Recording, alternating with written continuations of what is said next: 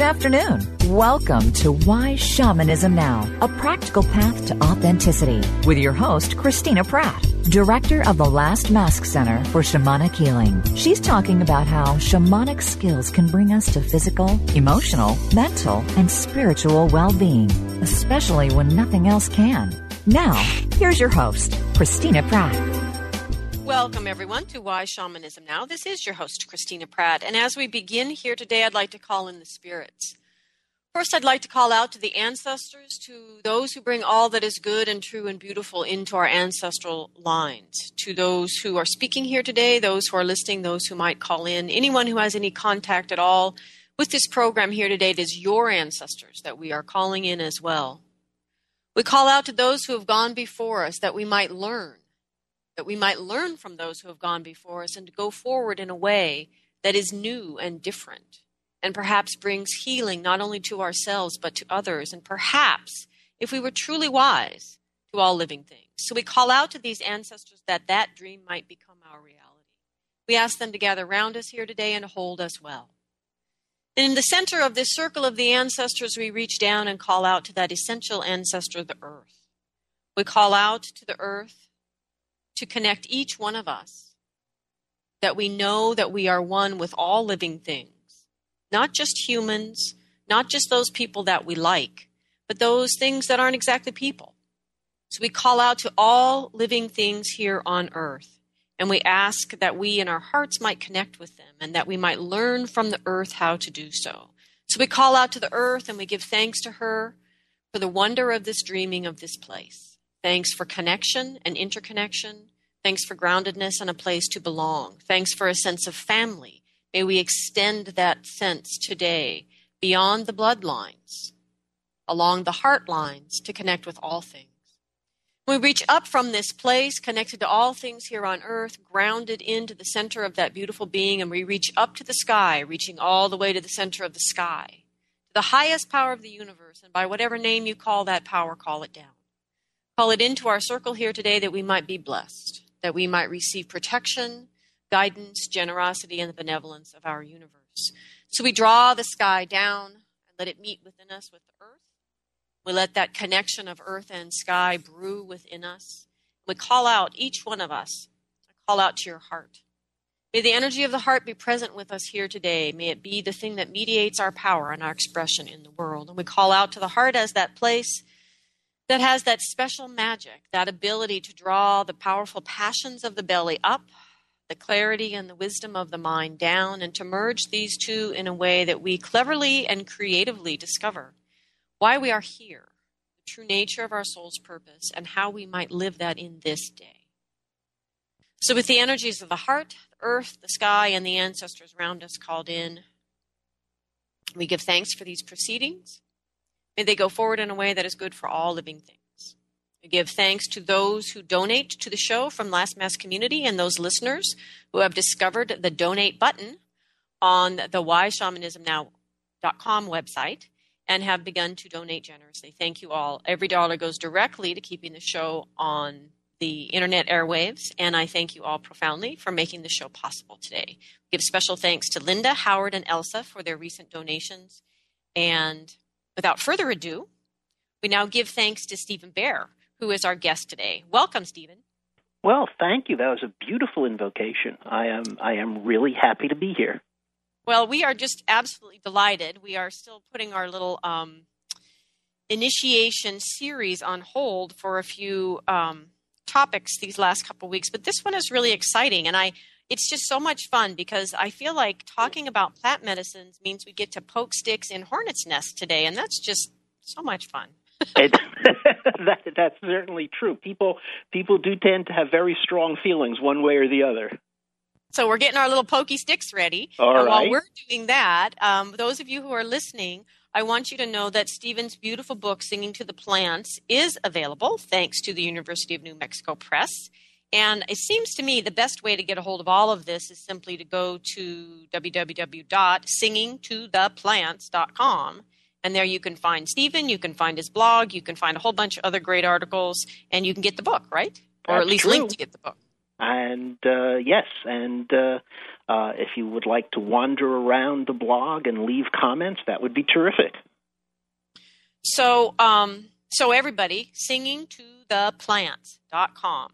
By the way, I have to say again, it is a beautiful title for the book, and would be a great title for our show today, which is about working with plant medicine. So everybody, feel free to download Stephen's show from April, where we talked about the book and about his vast life experiences. I'm laughing because it's just a good story. But anyway, please feel free to download that podcast. We're not going to go back over that ground because we want to go forward and talk about the use of plant medicines in shamanism, in the past, in the present, trials and tribulations of that. I don't know. We'll see where we go with that. All right. Yes. Yay. So before we go any further, we should probably, I don't know, we probably have to clarify legalities or something like that. And the first thing I thought we would do is applaud the recent Santo Daime decisions. Mm-hmm. In the state of Oregon, a federal court has held that Santo Daime, like União do Vegetal before it, is permitted under the Religious Freedom Restoration Act, the federal law, to use ayahuasca as a sacrament in its church ceremonies.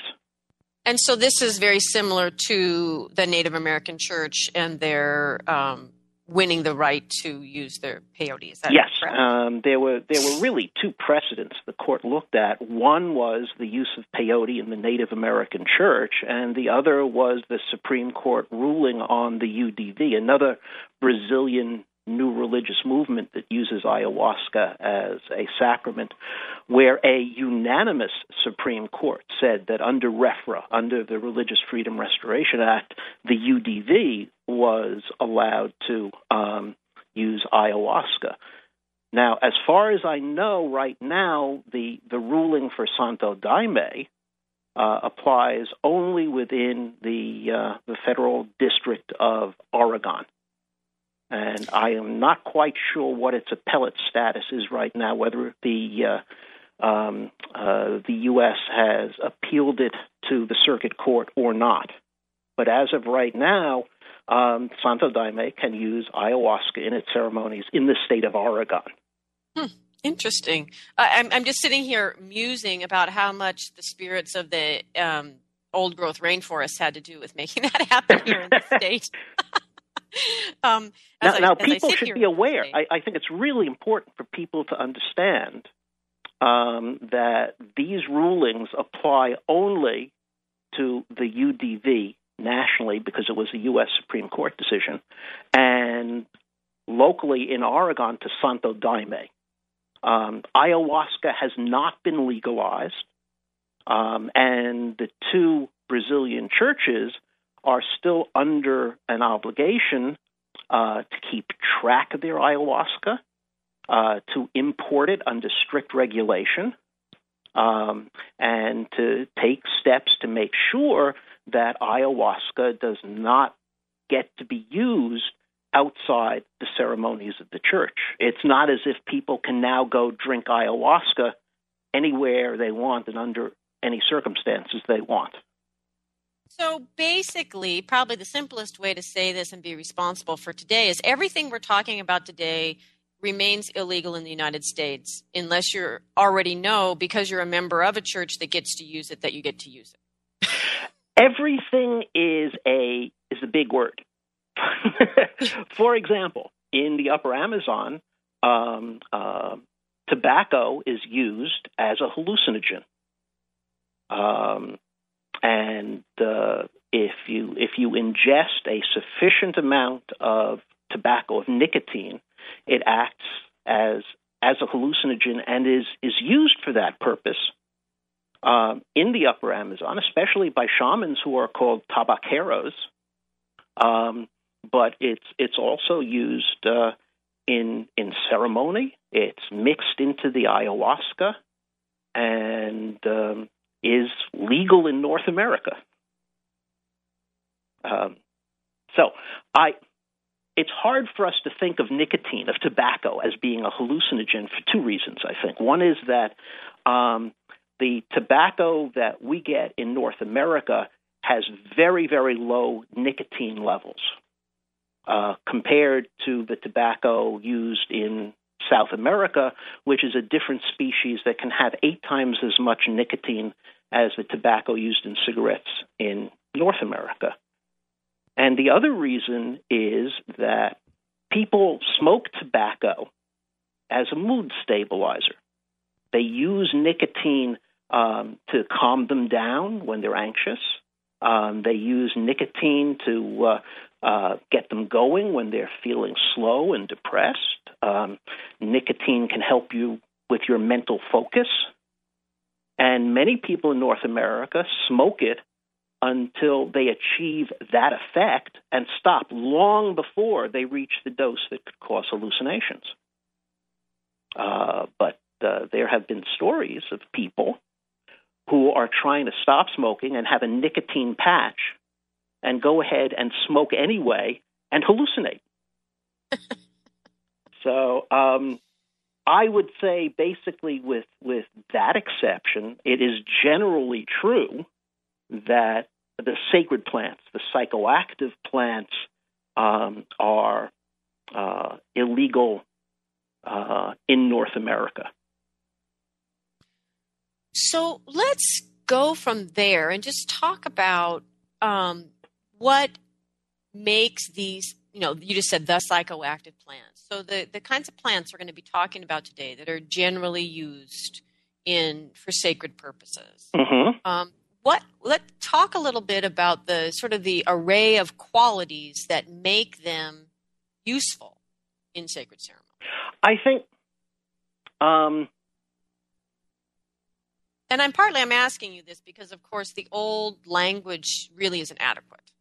I think if we're going to actually talk about this realistically. I think that's right. I think if we're going to talk about the sacred plants that are used by shamans in their practice of shamanism, in their shamanizing, I think we have to respect the fact that there is a whole array of these plants and fungi, and people have fallen into the habit of calling them all entheogens or hallucinogens or whatever, when in fact I think that their effect and their uses are very, very different.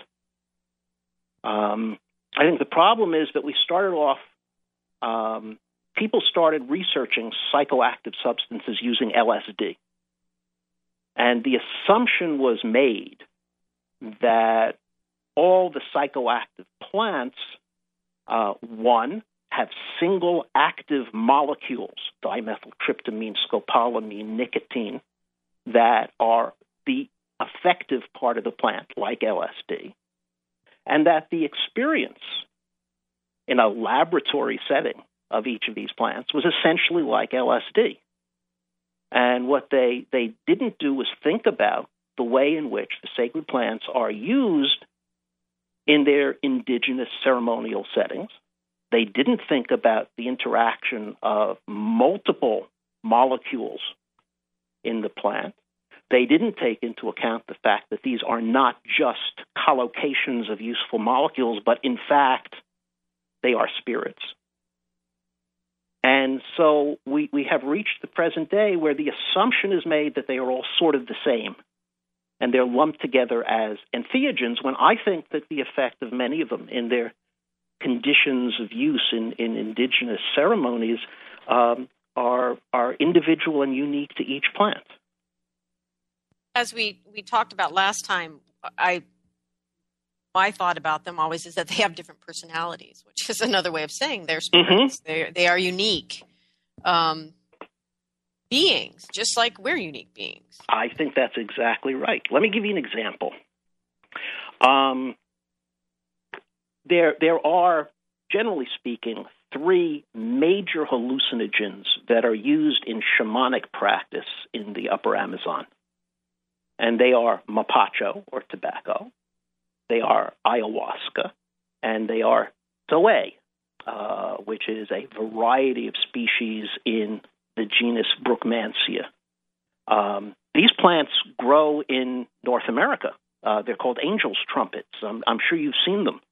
Mm-hmm. They have these. They grow in the tropical part of North America.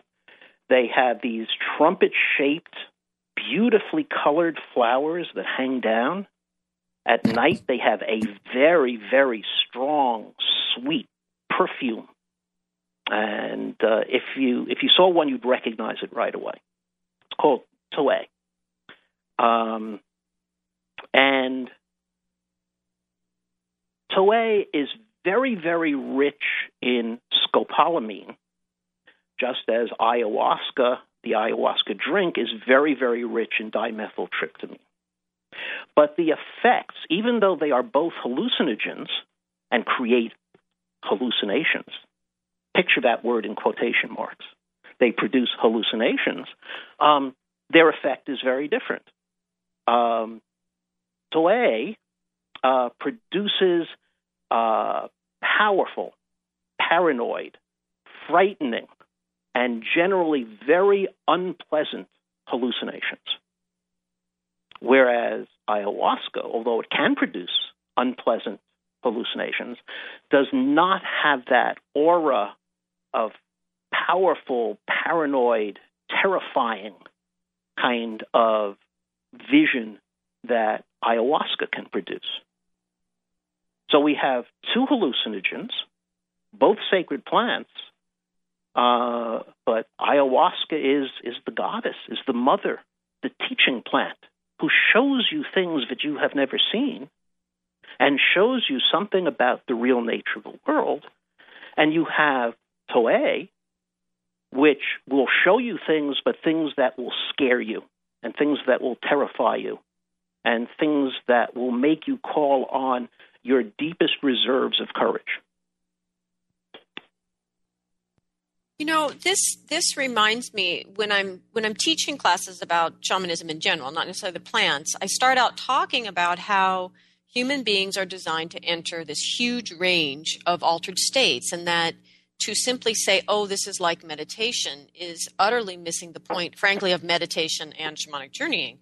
That, I mean, if you think just about Buddhist meditation and all of the different practices to meet all of these, to reach all of these subtly different, altered states that you reach through these meditations, they're all different. They're all, precise and subtly different. And it is one of those things that I find a little frustrating when we talk about altered states, that desire to just lump them all together instead of that desire to experience the diversity. Mm-hmm. And so, and it's partly why, you're the guest we have on the show today to talk about this, is because you do get that they are spirits and that they are diverse, and, you're able to articulate that really well. And I think that that's something I would hope for people to come to understand at this time when, the shadow side of the incredible diversity of the time we live in is this normalizing that's going on. Mm-hmm. That dumbs things down, particularly those things spiritual and challenging and potentially transformative. And so as we go forward, I hope that people really listen for this aspect as we talk about these plants and how they have served and do serve our own transformational process, that we're talking about, as you said, teachers, and they have different lessons. I think that's exactly right. I think it is disrespectful, I think, to go to commune with, to form a relationship with a sacred plant and assume that you know what it's going to teach you. Mm-hmm. It will teach you what the plant thinks you need, and it will teach you in its own time and in its own way. So I think that's exactly right. I think we have to understand too. I think that all of these plants are embedded in an entire pharmacopoeia of healing plants. And for example, because it's interesting and it's trendy, there's been a lot of focus on ayahuasca, and there should be, because it is a fascinating and profound teaching plant spirit. But it's part of a whole array of herbal remedies that are part of the practice of the mestizo shaman in the Upper Amazon, who combines the functions of shaman and herbalist in a way in which these functions are separated among other indigenous people in the Upper Amazon and are separated in shamanic cultures around the world. Yeah, that merging in that particular area of the world, you can't really be a shaman and not be an herbalist in that area. And that's not necessarily true everywhere else. I think that's right. It's not true. It's not true for many of the indigenous people in that area, where the function of being an herbalist is separate from the function of being a shaman. A shaman is somebody who drinks ayahuasca and who sucks out pathogenic projectiles from the body of somebody who is the victim of sorcery. And often among indigenous people in the Upper Amazon, the function of prescribing herbal remedies is separate from that function. As a matter of fact, the herbal remedies may have been tried and failed before people go to the shaman. What's interesting about the mestizo shamans is that they combine the functions of herbalist and shaman. And I think conceptually they see the psychoactive plants as being part of this huge natural pharmacopoeia that the jungle has provided to them. Well, and I think that, being, North Americans, particularly Americans, that whole movement in our culture towards, surprise me, interest me, entertain me, let me go have some more spiritual consumerism on a groovy eco tour kind of energy tends to focus in on a particular aspect of plants where these people, as you said, are seeing this literally whole jungle, this whole system, and these plants are all equally valuable, because if you don't need visions, but you actually need, healing, physical healing on your body, you sure don't want to be taken, you want the plant that'll do the job. That's all exactly right. And when you are being trained to be a shaman, I think we talked about this last time, you undergo la dieta, the diet, which means that you go and live in solitude in the jungle, and you give up at least salt and sugar and sex. And what else you give up varies considerably with different indigenous cultures and different teachers, but throughout the entire Upper Amazon, undergoing a period of restricted diet is universal. And the idea is that you go into the jungle and you ingest the plant, and you give up salt and sugar and sex and maybe spices and pork and fat, whatever. And you commune with the plant. You take the plant into your body. You let the plant teach you from within. You suffer on behalf of the plant. You show the plant that you are worthy of its love. And you learn about the plant from the plant itself. The plant teaches you its song. And this can occur in little flashes. The melody may come first. The words may come first. The song may appear in a dream. The song may appear as an irresistible impulse to sing. But what you are doing is forming an intimate relationship with the plant, which means that built into the system is your ability to see each plant as an individual, to relate to that plant as being different from other plants. because, in case people aren't following you, because you would do this process plant by plant by plant. Absolutely right. Learn about each plant individually. That's right.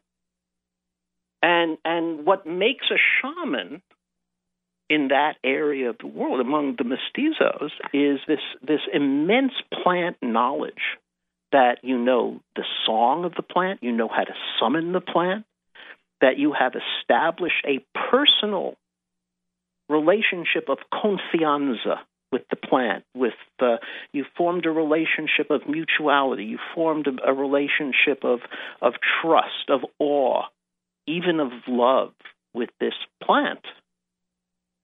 And that includes the psychoactive plants. But I think the question you've raised about the individuality of the plants, recognizing the individual personality of every plant is part of the system of la dieta, of dieting with the plant. The plants teach you from within as you undergo suffering and deprivation in order to win the love of that plant spirit.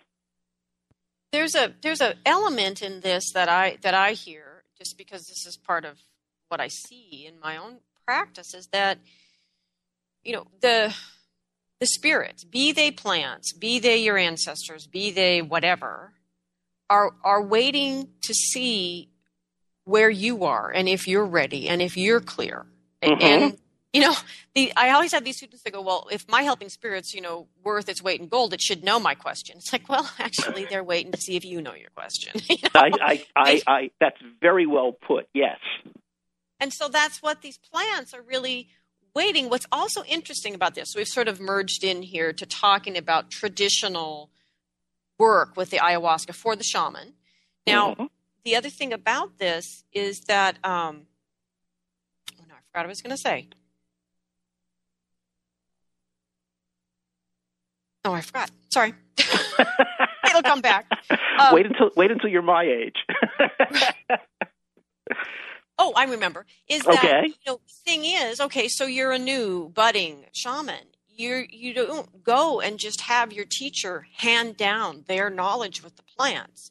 You diet as well. Each new shaman is reestablishing their own original relationship directly with the spirit of the plant, or they're not a shaman. I think that's exactly right. And this relationship with the plant is, in a way, a model for your relationship with both human persons and other than human persons, in addition to the plants. The ideal is to have a relationship of confianza, of mutuality, of trust, of mutual dependence, of generosity. And that's the relationship you want to establish with each plant that is part of your shamanic practice. And whenever I talk about this, I always notice contemporary people rolling their eyes at that part. Well, I should add to this too that people who teach and practice shamanism in North America, North Americans who teach and practice shamanism, are, I think, often guilty of, what can we call it, animalism. When people come to you to get teaching from you, they will ask you to help them get their power, what? Animal. Animal, yeah. How many of them come to you and say, I want to find my plant? Mm-hmm.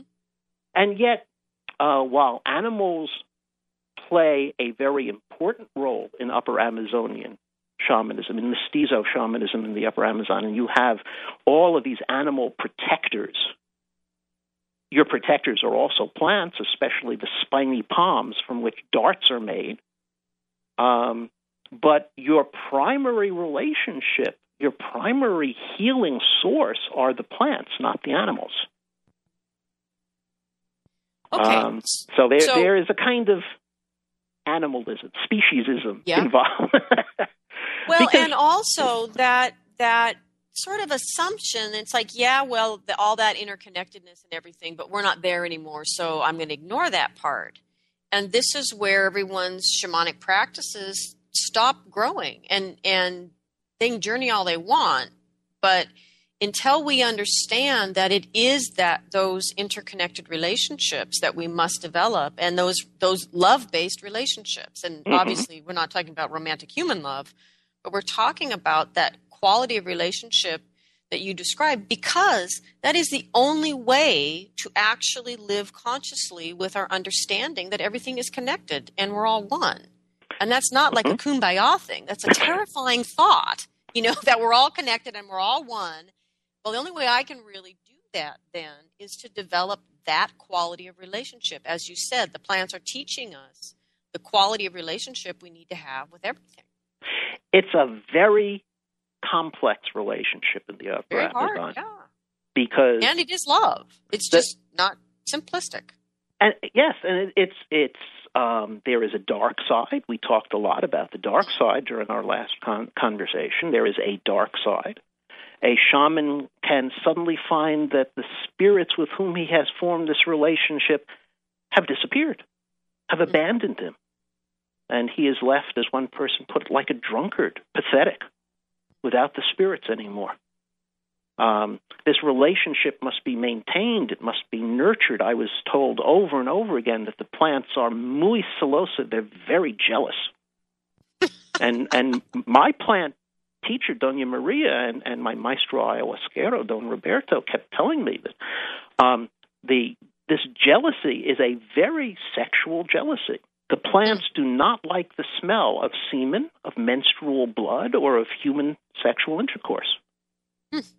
One of the reasons why you give up sex during La Dieta is because the plant spirits demand your fidelity. This is a very complex, profound relationship between human and plant that operates on many levels simultaneously. And like I said, it has a dark side. If you break La Dieta, you can be punished by the spirit of the plant you were dieting with. So, and I think this is generally I mean, there's as you and I talked last time, shamanism is filled with these complex and profound relationships with spirits, the relationship between healing and harming, shamanism and sorcery, and I think that the relationship with the plant spirits partakes of that, of both the light and the dark sides of shamanism. Well, it is very complex, and and actually it's another part of the reason for this show, because I think that there are some very simplistic ideas being shopped around out there about shamanism that set people up to be utterly and completely unprepared for some of these deeper experiences. So Steve, tell us, okay, so we have an idea here with ayahuasca of the shamans learning to work with it. So now give us a sense of local people then going to work with those shamans with ayahuasca. And because what I'd like to do is sort of set the context for then what happens when a busload of gringos comes in to work with ayahuasca. So let's talk about what it looks like kind of in the form the plant spirits taught the people to use. Well, let's say, pre-1990. Yes. I don't like to use the word traditional to talk about shamanism in the upper Amazon and mestizo shamanism in particular, because there has never been a traditional mestizo shamanism. It's been voraciously eclectic from the very beginning. From its origins, it combined folk Catholicism and indigenous shamanism, and a generation ago, they incorporated ideas of radio waves and flashlights, and now they incorporate ideas of laser beams and intergalactic travel. It's always been voraciously eclectic, but we can talk about, say, pre-1990 mestizo shamanism in the upper Amazon, which is still being practiced most places in the Amazon, except in a few cities like Iquitos and Pucallpa, and now Puerto Maldonado, where there are a relatively small number of mestizo and indigenous shamans who have contact with gringos coming in to drink ayahuasca. So pre-1990, I think, one way to think about ayahuasca is that it was an information-giving plant.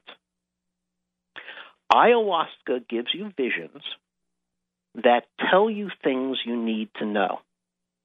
In a shamanic context, for example, it allows the shaman to know where lost objects are because he can see them. If somebody comes to a shaman and wants to know about the well-being of a distant relative, ayahuasca can tell the shaman that this distant relative is healthy or ill.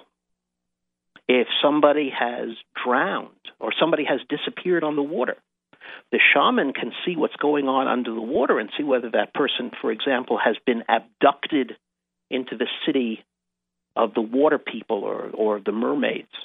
The shaman can see, because ayahuasca shows him, where darts have penetrated the flesh of a sick person and can show him the face of the sorcerer who has projected those darts. It tells both the shaman and the patient who is drinking ayahuasca who is sleeping with an unfaithful spouse or who has cast the spell that has caused the patient's business to fail. Ayahuasca gives you information. It does not itself cure anything, but it tells the shaman what the problem is and will tell the shaman where to suck out the pathogenic projectile, the dart, the monkey tooth, the razor blade that has been projected into the patient's flesh. So it's diagnosis and clarifying the remedy, though ayahuasca itself may not be the remedy, or isn't it? Precisely. Okay. And that's its role in the healing ceremony. It is part of the entire healing process. So it could be, kid wakes up sniffly and whatever, and mom probably has the plants needed growing outside. Yes. And, and does what would be our over-the-counter remedy is over-the-kitchen counter remedy. Right. Gives the kids the plants, and they should have worked, and they don't. And so then, there's a certain level at which the adult says, we probably need to take this to the shaman to find out what's really going on. Right. And so that's like a everyday, ordinary way a mom might say, got to go talk to the shaman. That's right. And and it's interesting. Although the shamans say that they have learned the plant medicine from the plants themselves, they are tapping into a broad current of folk knowledge about the medicinal use of plants. And they use plants in very much the same way that mom would use plants.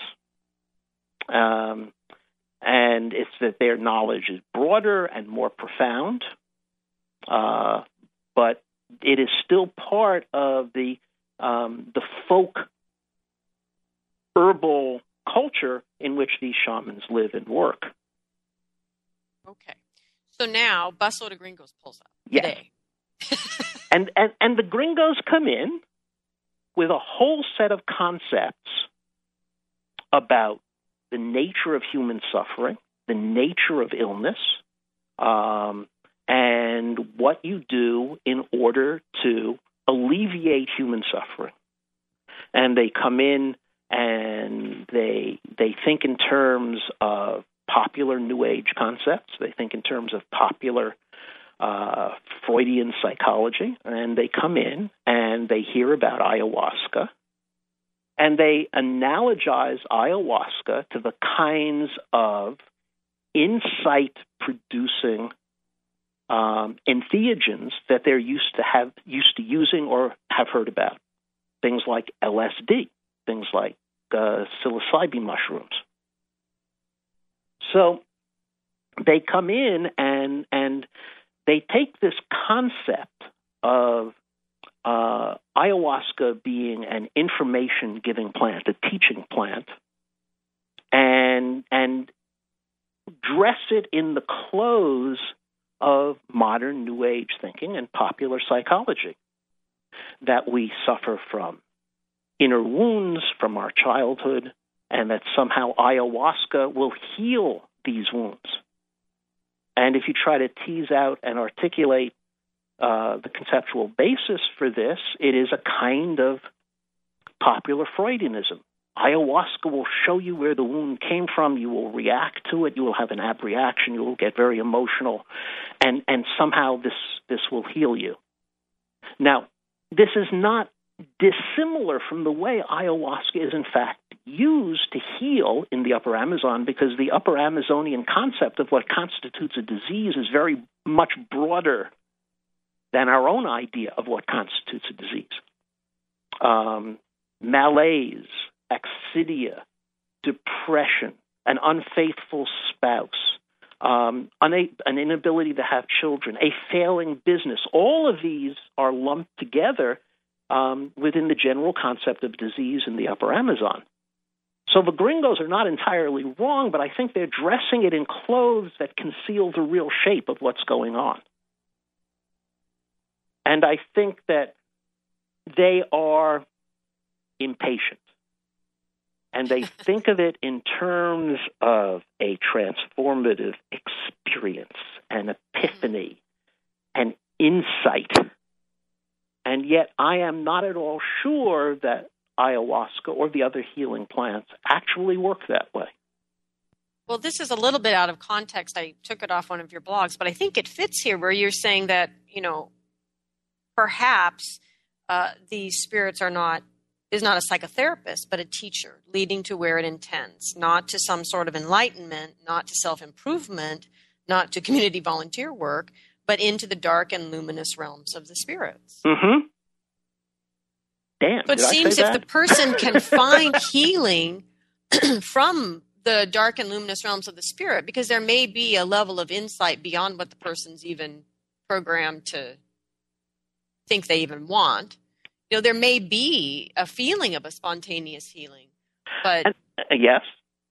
I was just going to say, but it's because, well, it's just not usually what people ask for. I think that if I had to give one piece of advice to somebody who was going down to Peru to drink ayahuasca, I would say, give up your preconceptions. Because preconceptions are a way of attempting to control what's going to happen. And what that means is that you are closing yourself off to the plant spirit. And what the plant spirits demand is an open-heartedness in their relationship to human beings, just as I think the plant spirits ultimately demand open-heartedness in our relationship to each other, mm-hmm. and our relationship to all the plants and all the animals. To go down there and say, oh, I am going to have an epiphany, I am going to have an insight, is an attempt to tell the plants how they should operate. Well, and particularly when we're saying, I've rejected allopathic medicine, I refuse to talk to a therapist, I reject all of this, here I'm going to heap everything onto you, oh, plant spirit, fix me. Yes, exactly right. And I am not sure that is the way to establish this kind of relationship of confianza that you should have with the plant. I don't know if I told you the story last time, but if it's okay with you, I'll say it, even if it's again. Oh, sure. There was a time when I used to help somebody put people up on the hill for a vision fast. And I did a number of vision fasts in the deserts of the Southwest, in the Gila Wilderness, in Death Valley, in the Pecos Wilderness. And I worked with my teacher to help put people up on the hill and hold the base camp for them while they were away. Many of them came in wanting exactly this kind of experience we're talking about with ayahuasca. They wanted a transformation. They wanted an epiphany. They wanted an insight because they were mostly middle class, white, college-educated people, and of course, personal transformation in that culture comes from some kind of cognitive insight, and this is what they wanted. They wanted an aha experience, and some of them got it. Many of them did not. They wanted what I came to call the pink neon buffalo to come thundering over the horizon. And there was this one guy who went out. We were in Death Valley and right by the Eureka Mountains, and these washes come down. He walked back into one of these washes and found a cave. And he was pretty miserable during those 4 days and 4 nights. It was hot during the day, and it was a bad year for mosquitoes, and it was cold at night. He really suffered, and he didn't have a vision. And he came back down, and he was distraught. He was crying because he had not seen the pink neon buffalo. And so I talked with him, and we talked for a while about what he had actually seen. And bats at one time had lived in this cave because there was guano in a certain area of the cave. He had seen ravens circling in the sky. He had seen a lizard doing those lizard push-ups under a creosote bush. And as we talked, it became clear to both of us that the spirits had been talking to him the whole time. Mm-hmm. And he hadn't been listening. Yeah. Because he wanted the pink neon buffalo to come thundering over the horizon, and he was looking for that, and he didn't see the ravens, and he didn't see the lizard. And I think the same is often true with ayahuasca. I think people can drink ayahuasca and be deeply disappointed because they think that it's going to be like an LSD experience, or it's going to provide some kind of cognitive insight into the nature of reality or the nature of who they are. They think that somehow the plant spirit is going to grab them and turn them into a different person. And when that doesn't happen, they feel like it's their fault, that they're inadequate. When in fact, the plant may be changing them in subtle ways that they may not even be aware of for 6 months or a year. Because I think the plants teach us, the plants heal us in plant time, not in human time.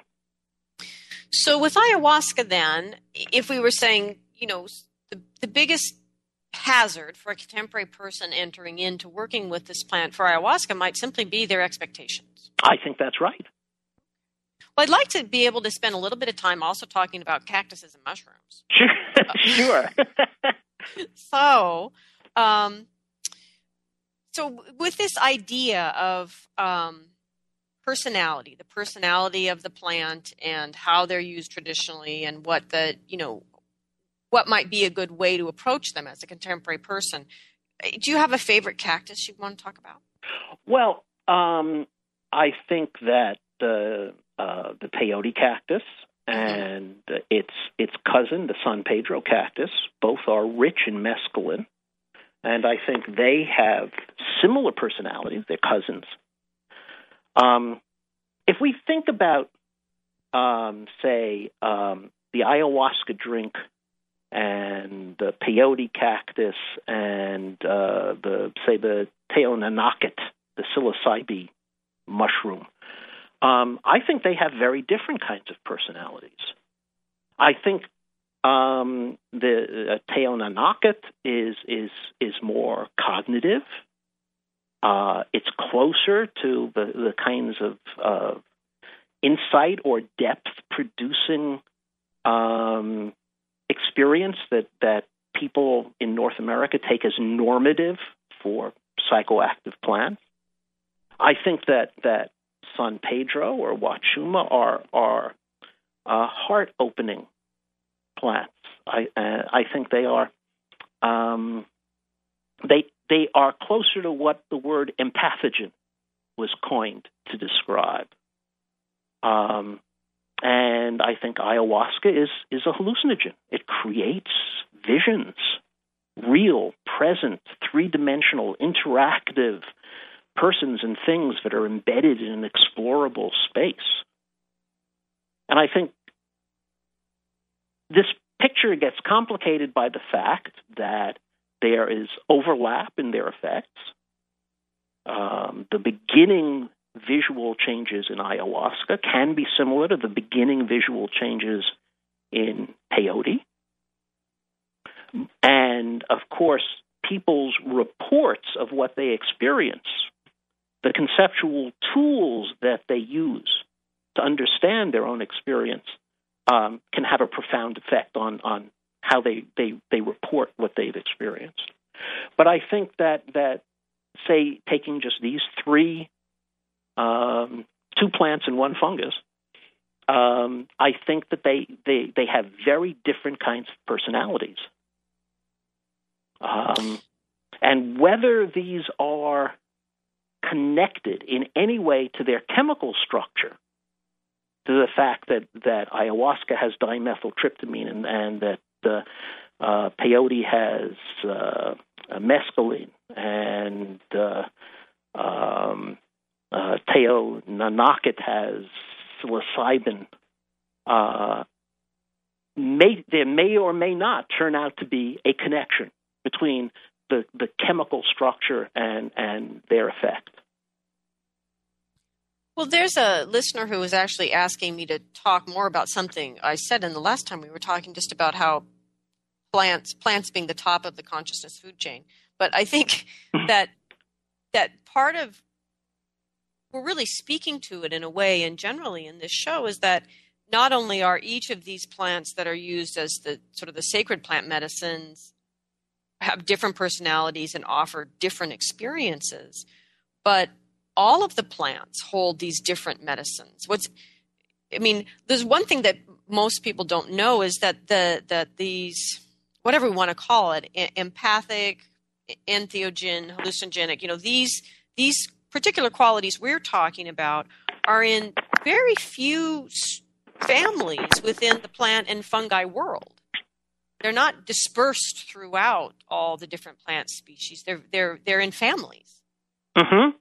And, I find that interesting. And other qualities that we need are sort of the wisdoms held in the other plant families. And frankly, for a human being to survive on the planet, we need all the wisdoms of all the plant families. And that's frankly the only way we've made it this far. I think that's right. I didn't mean to get up on that soapbox. No, but, I agree with you completely. I think the plants love us. And I don't know why, because we certainly haven't done anything lately to deserve it. But I think they love us. And they want us to be like we were. They want us to be real human beings again. They want us to live in right relationship with each other. They want us to live in right relationship with them. They want it to be like the mythic time when plants and animals and humans all spoke the same language. Mm-hmm. Now, I don't think we're ever going to be able to go back to that. And I think probably the plants know that, but they like our music. They have this kind of strange fondness for us, which is difficult for me to explain. But I think they want us to be human beings. What was that? They want us to be human beings. And we have forgotten how. I think they like us because we're funny. I think that's exactly right. I think they find us funny. And every once in a while we innovate magnificently. I think that's part of it. I really think they like music, and we are one of their best sources of music. And Gary Snyder, the poet, once described human beings as, in the context of the natural world, he differentiated human beings as being sexy primate clowns. Mm-hmm. And I think that's exactly right. I think that's in a way how we fit into the natural world. And I think they do find us funny. I think they like our music. I think they want to be friends with us. And they want us they want this relationship of confianza, and that's why they have taught the shamans of the Upper Amazon how to relate to plants through the restricted diet, how to focus your mind on your relationship with the plant, how to sit in silence and solitude for days and days in the jungle, just watching the jungle, being absorbed into the jungle, absorbing what they call the smell of the jungle, becoming one with the jungle, as we once were back in mythic times. But they do wish for us to be better humans. Oh, absolutely. And that, shamans in the Upper Amazon are generally among the best hunters and fishers. They are called men of the jungle, with great respect. I think part of that is because they spend so much time in solitude in the jungle, just sitting quietly and watching. And there is folklore about people who drink ayahuasca slowly being absorbed into the jungle until they become like a plant themselves. And I think that's, again, what this myth of primal unity is telling us, that somehow we need to become part of the jungle again. We need to have this relationship of trust and generosity and mutuality with the plants. And I believe that message is, you can substitute whatever in the jungle for whatever your terrain is. That the plants everywhere are asking us to come back into relationship with them, be it alpine or high desert or prairie or what have you. That and just as it transformed you as you were being Mr. Survival Guy, you stop for a minute, you look around and go, life's really easy for these people. What's going on? And then you realize, well, they're sitting quietly enough for a while to talk to plants and learn. Susan Weed, who is one of the great contemporary herbalists, a woman for whom I have great admiration, told me once that when her apprentices come to work with her, what she does is make them go herd her goats for weeks at a time. Bless her heart. Because it's kind of like La Dieta. Herding the goats makes them go out in solitude into the woods, where they have nothing to do, because the goats pretty much take care of themselves, except to watch and to learn, and to start to build a relationship with the spirits of the local indigenous plants around her farm. And to me, that's a form of La Dieta, only with goats. Oh, La Dieta with goats. That's right. Lovely. Well, I can't believe this, but our hour is actually already up once again. Well, I had a terrific time. We'll have to do this some more. We'll just have to do it some more. Absolutely. Thank you so much for joining us and for sharing your wisdom and your experience with the plants. It's beautiful. Thank you. It was a great pleasure. Thank you so much. So I want to also give thanks to all of your teachers, be they humans or plants or whatever, actually, and all of their ancestors for helping you to become such a great human. So thank you. Working on it, but the spirits are constantly disappointed. So we give thanks to the earth below and the sky above, to the ancestors who stand around us and the heart that unites us all. I thank you all for listening here today. If you would like to make comments, I'm sure that you can find a blog somewhere on Steve's extensive and beautiful website, singingtotheplants.com, to make them. You're welcome to send them to me as well. Thank you all for joining us today. Thank you again, Steve. And next week, we will return, finally, to our initiation series with an interview with Reverend Shaman Jean-Luc Edwards from BC, Canada.